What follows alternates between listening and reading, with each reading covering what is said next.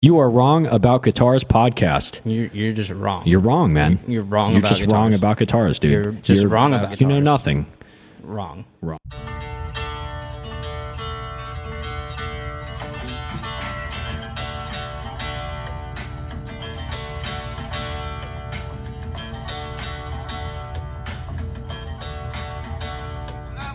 Welcome to You're Wrong About Guitars podcast. I'm your host, Eric Allman, back for another week of digging into some of the gods of guitar, rulers of the riffs, soldiers of shred, architects of the axe. And this week is Duane Allman.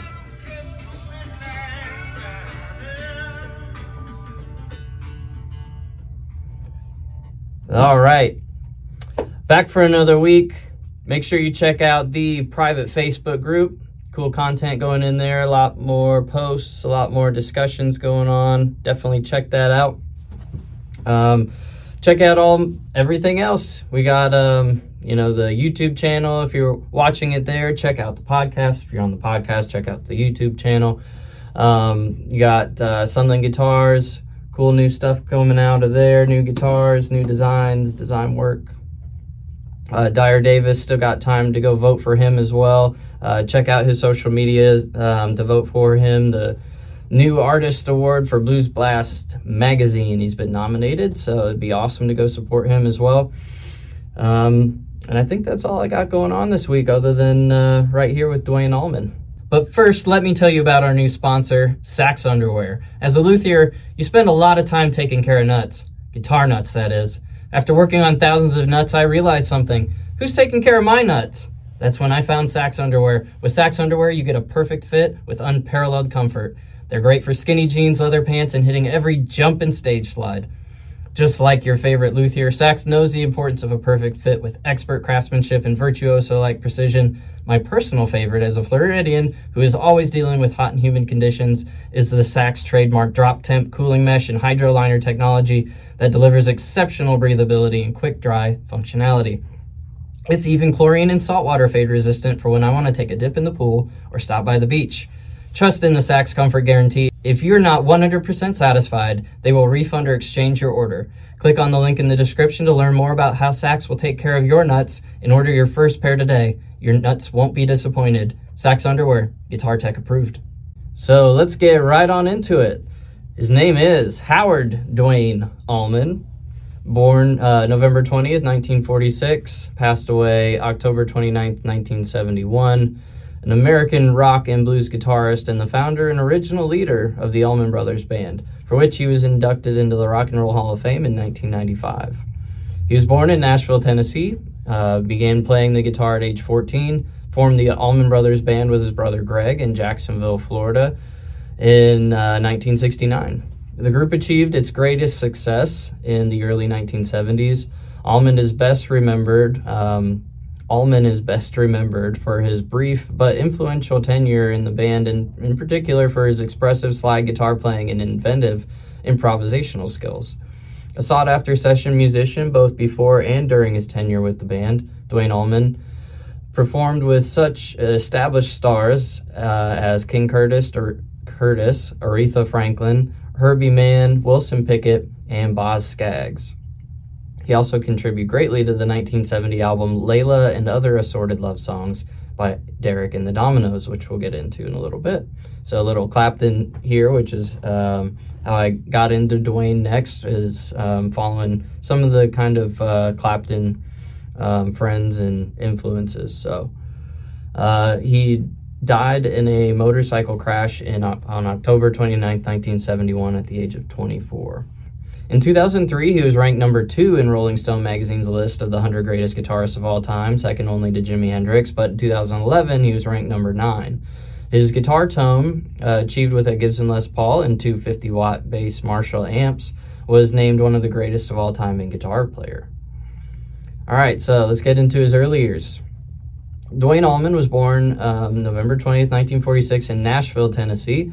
He was the elder son of Willis Allman, who at the time of his death was a second lieutenant on active duty in the United States Army, having served as an Army non-commissioned officer during World War II. And his mother was Geraldine Allman, His brother Greg was born December 8th, 1947.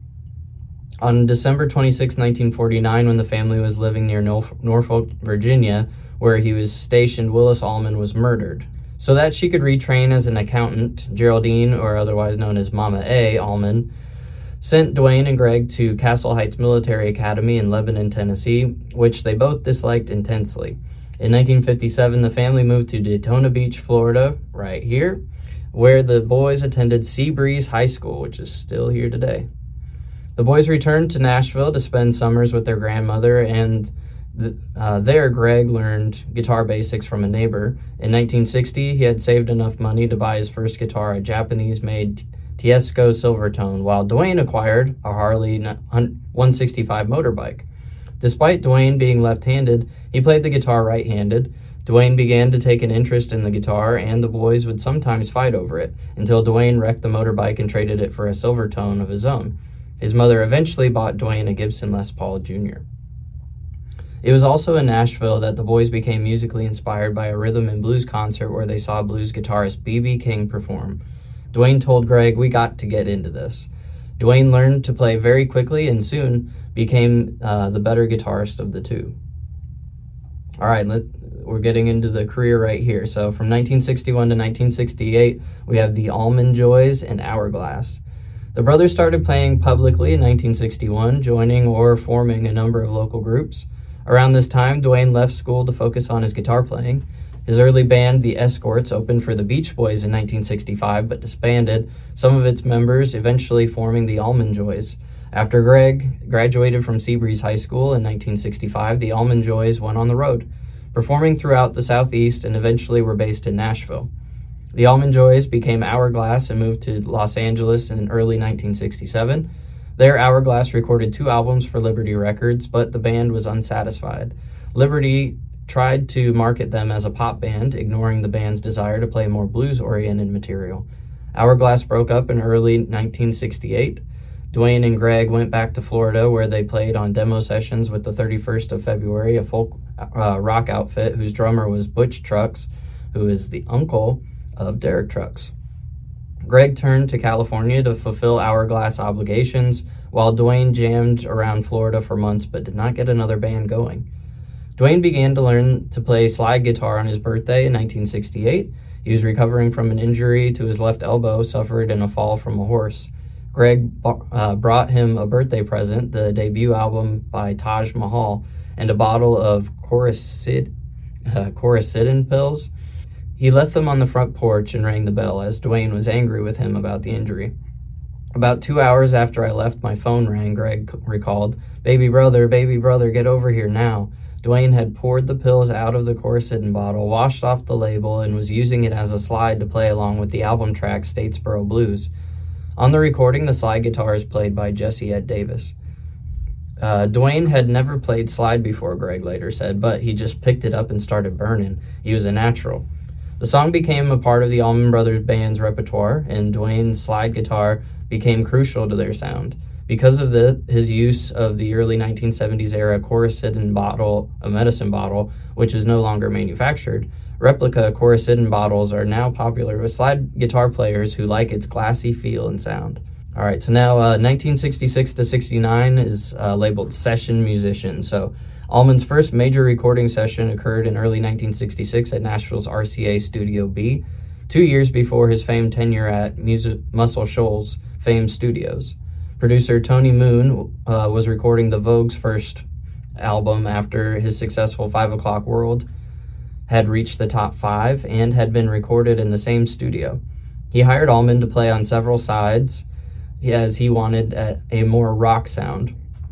At the time, the Allman Joys were the house band at the Briar Patch in Nashville.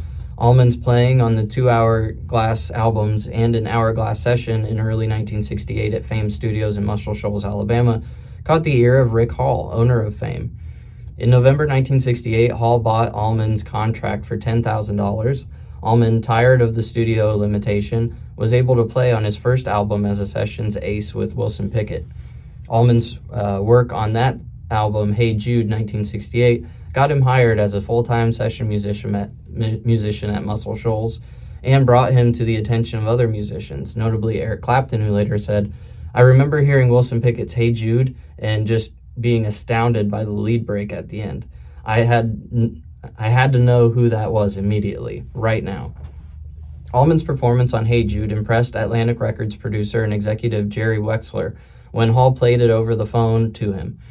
Wexler immediately bought Allman's recording contract from Hall and wanted to use him on sessions with Atlantic R&B artists.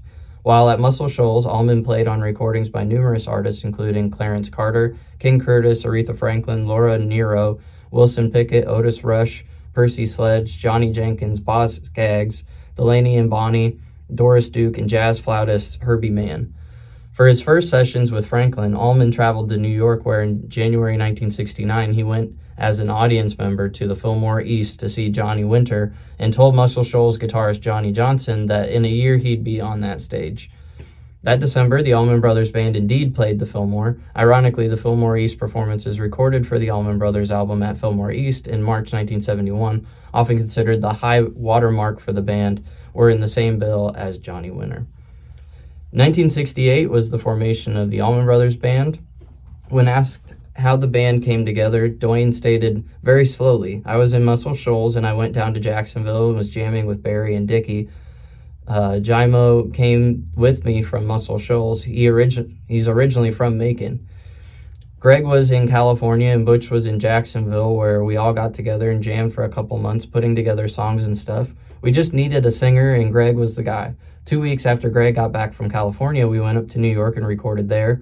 We played live gigs before our first album was released in November. While visiting St. Louis, Allman met Donna Roastman, who bore his second child, Galadriel. The couple's relationship soon ended. He had an earlier relationship with Patty Chanley, which resulted in the birth of a daughter who was born deaf. 1969 to 71, success with Layla and at Fillmore East. The Allman Brothers Band went on to become one of the most influential rock groups of the 1970s. George Kimbrough, writing in Rolling Stone in 1971, described the group as the best damn rock and roll band this country has produced in the past 5 years. That's high praise. After months of non-stop rehearsing and gigging without Greg, including free shows in Central City Park in Macon and Piedmont Park in Atlanta, all they needed was a singer, organist, and Duane knew who he wanted. When Greg got back from California, the group settled on the name and the band was ready to record. Their debut album, The Allman Brothers Band, was recorded in New York in September 1969 and released a few months later. In the midst of intense touring, work began in Macon and Miami and a little bit in New York on the band's second album, Idle Wind South. Produced mostly by Tom Dowd, Idle Wind South was released in August 1970 and broke new ground for them by getting into the Billboard charts. After a concert in Miami in August, watched by Eric Clapton and other members of Derek and the Dominoes, the two bands went back to Criteria Studios in Miami, where the Dominoes were recording Layla and other assorted love songs.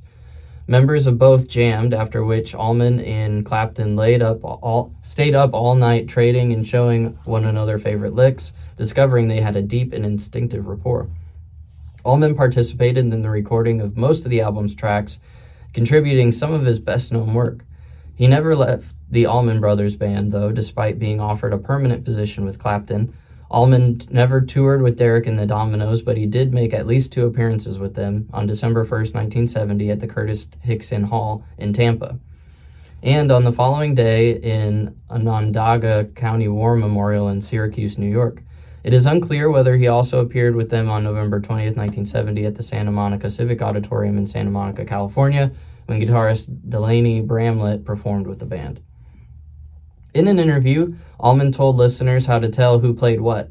Eric played the Fender parts and Duane played the Gibson parts, which I guess I'll have to go through and listen to that a little closer, but he gets into a little more. He continued by nonchalantly noting that the Fender had a sparklier sound, where the Gibson produced more of a full-tilt screech. All right, so we're going to have to dig into that. Clapton wrote later in his autobiography that he and Allman were inseparable during these sessions in Florida. He talked about Allman as the musical brother I'd never had but wished I did. The Allman Brothers went on to record at Fillmore East in March 1971. Meanwhile, Allman continued contributing session work to the other artists' albums whenever he could. According to the book Skydog, the Duane Allman story, he would spontaneously drop in at recording sessions and contribute to whatever was being taped that day. He received cash payments but no recording credits, making it virtually impossible to compile a complete discography of his works. Allman was well known for his melodic, extended, and attention-holding guitar solos. During this period, two of his stated influences were Miles Davis and John Coltrane. He said that he had listened intensely to Davis's Kind of Blue for 2 years. As Allman's distinctive electric bottleneck sound began to mature, it evolved into the musical voice of what would become known as Southern rock, being picked up by other slide guitarists, including his bandmate Dickie Betts after his death, Derek Trucks, Gary Rossington of Lynyrd Skynyrd, and Joe Walsh. Duane also taught a young Don Felder to play slide, so definitely influenced the Eagles.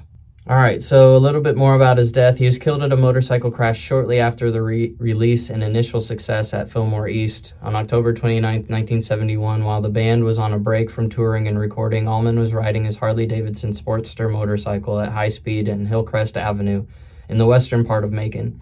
As he approached Bartlett Street, a flatbed boom truck stopped suddenly in the intersection, forcing him to swerve sharply. He struck either the back of the truck or the ball or on the crane, and was thrown from the motorcycle, which landed on top of him and skidded another 90 feet, with him pinned underneath it, crushing his internal organs. He was alive when he was taken to a hospital, but despite immediate medical treatment, he died several hours later from massive internal injuries. His funeral service was held on Monday, November 1st, 1971, at Snow's Memorial Chapel in Macon, Georgia. In the chapel, packed with family and friends, many of the musicians who had been part of Allman's life were in attendance to mourn his death. Record producer Jerry Wexler gave the eulogy. Wexler praised Allman's musical achievements, his uncompromising dedication to Southern gospel, country, and blues music, and the place he attained alongside the great black musicians and blues singers from the South. The band, joined by others, played several tunes, including with a group rendition of the Southern spiritual Will the Circle Be Unbroken, a band favorite. All right, so let's get into the guitars, right, while we're all here. So, during the Allman Joys and Hourglass, he played a Fender Telecaster modified with a Strat neck. We'll get into a little more details, so let me just run through this quick. His early session work, he liked to use a 54 Fender Strat, like in Muscle Shoals Sound Studio sessions. And then Allman Brothers Band, Layla, later session work, a 61 Fender Strat. From 58 to 62, a Gibson ES 345 semi-hollow body used on the first album. A 1957 Gibson Les Paul Standard Gold Top. A 1959 Gibson Les Paul Standard Cherry Sunburst. A 1958 Gibson Les Paul Standard Tobacco Burst. A 1961 Gibson SG used for slide. And then he also liked to use a Gibson LOO acoustic guitar. So let's get into some of these in a little more detail. So first one is this 1957 Gibson Les Paul Gold Top. He used this from 69 to 71. Arguably the most well-known Duane Allman guitar, not only in terms of sporting the Les Paul model, but also as a champion of the Gold Top staple of Gibson. This guitar was a showstopper when Duane would appear with it on stage, and the tale of how he got his hands on this particular one is worthy of legendary status. Not precisely in the best of ways, though. Duane got it through a friend of a friend, Tommy Crash Compton, and never gave it back after estranging himself and eventually having Greg trading his Wurlitzer piano for it. In the book, A Never-Ending Groove gave a more detailed version of the story. So, Duane had borrowed a 59 Gold Top Les Paul. Note, the Gold Top model was produced only until 1958 from Tommy Compton, who still lives in Decatur, and he didn't want to give it back to Tommy. And Tommy wanted it back. Eventually, it worked around to Greg trading Wurlitzer for the guitar. The guitar was worth more than the piano, but Tommy had a use for it and was trying to keep Duane from getting busted because Tommy's dad was ready to go after Duane to get the guitar back. So the piano was sent back to Decatur, and Duane kept the guitar. Of course, that guitar would be worth a fortune now, certainly more than the piano's worth, I would say so. So it's important to note that the borrowed Gold Top Les Paul wasn't the only one Duane wielded in his lifetime and time with the Allman Brothers Band. Nevertheless, there were both notable pieces of the catalog until the day of his death. Both of these guitars shared almost identical specs. Both were missing the toggle switch ring and featured PAF cover pickups for the humbuckers. All right, the next one is a 58 or 59 Les Paul Standard, which was nicknamed Hotlanta. Reportedly, this was Duane's last acquired guitar. It was also his most often photographed one towards the last year of his life. He got it in 1971 from Kurt Linhoff, a guitar merchant he met through his friendship with Billy Gibbons of ZZ Top. Only days before Duane bought this guitar from Linhoff, the tune pegs and headstock had been replaced and upgraded since the previous unknown owner had broken these. In case you're wondering why the guitar was often referred to as Hotlanta, it's because Duane used this Les Paul to perform the song since it had all the right features for it. Allman wasn't keen on naming his guitars as far as popular conception is concerned. The interesting thing about this guitar is that it's completely reinvented towards an edgier sound in comparison to the standard Les Paul of the time. Nevertheless, the fact that it belonged to Duane made it an item of interest that would change hands and continue to be rearmed with new specs and pickup orders for a long time. Following Duane's death, this guitar was also given to his brother Greg, who would trade it to a road manager, Twiggs Linden, in exchange for a '39 Ford Opera Coupe. Twiggs, however, had an honorable gesture with Duane's widow as he refretted the guitar and had Allman's name inlaid on it before presenting it to his wife on his gravesite. A few years later, the guitar was given to Duane's daughter, Gladriel, who remains the sole owner to this day. All right, the next one is a 59 Gibson Les Paul Standard, 1970 to 71 Cherry Burst. According to the legend, Duane Allman was well into Les Pauls by 1970, and it was all he played aside from his acoustic Dove and aluminum covered guitars. So when he saw it and fell in love with the standard Cherry Burst Les Paul, he decided to trade one of his gold tops for it under a few conditions. Additional to his original Les Paul,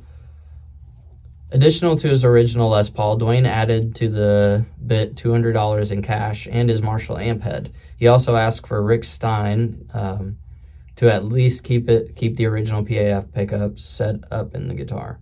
This guitar saw Duane Allman become a legend and rise to prominent stardom a year before his accidental death. It has a fair number of stories, and its lore can be considered as vast as mysterious.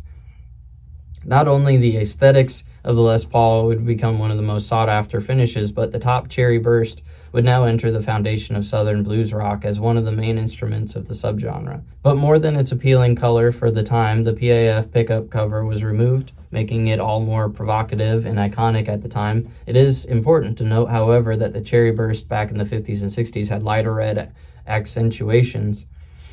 It would be more of a fade than the modern and now classical bright cherry color we know.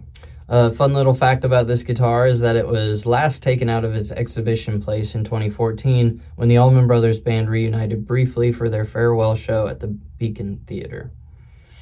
All right, so this next one's kind of cool. It's a 1968 Fender Rosewood Telly. It's a prototype. By all means, another legendary item in his catalog. This rosewood finished Telly was used and seen on only one occasion, which was the Schaefer Music Festival in New York City, 1970. Duane borrowed this guitar from Delaney Bramlett, who had bought it from George Harrison back in 1969, right after the Abbey Road sessions and shooting the Let It Be movie. The footage of Duane and his band at the festival is of poor quality. Nevertheless, it is extremely rare and considered a gem. Maybe I'll post this one in the Facebook group there. Featuring the standard Telly setup with two single coil pickups, there were only two reasons for its unique status. One was its pure rosewood finish, neck, fingerboard, and headstock, all rosewood. Two, it was owned by George Harrison, who by 1970 was already a living legend. The rosewood Telly remained in Bramlett's hands up until 2005. He decided to put it up for auction, and as a result, it was purchased by Harrison's widow for a reported amount of $470,000. Then we got a 1960s Gibson Les Paul, the Duane Allman 1950s Fender Telly, which is kind of cool, a little custom painting there. 59 Gibson Les Paul Jr., which is kind of cool. It's an interesting kind of, flat top. P90 kind of setup. That 1960s Gibson ES330, which is pretty cool. Tobacco Burst. It's one of his earlier guitars. And I mean, there's a lot more to get into, a there's a lot of guitars similar to Jimmy Page, right? He's got a lot of session work, so he used a lot of different guitars, like to kind of use different tones and whatnot. There's a lot more funny stories, I think, along Duane Allman, and how he acquired these instruments, similarly to that, that 57 Gold Top, how he borrowed it and never gave it back, right? So there's a lot of cool, funny stuff to get into with his guitars there. But I thought it was really interesting, he's just in the background of so much music that you don't even realize it, and there's no way to even, be able to tell what he's all on to create an actual discography of it. We just know that there's a lot of that time in the 60s where he's probably got, his influence on a lot of tracks. If you look at where things were recorded, he's probably on them. So, I really wanted to get into it too, knowing that he had something to do with Clapton and that Clapton looked up to him. And also being here in Daytona Beach, right? The Allman Brothers band is a big influence around here in Central Florida. So I definitely wanted to dig into Duane Allman. Since he was so high up on the 100 greatest guitarists of all time list, I wanted to learn more and learn about his influences. So here we are. Thank you guys so much for listening in for another week. See you again next week. Later.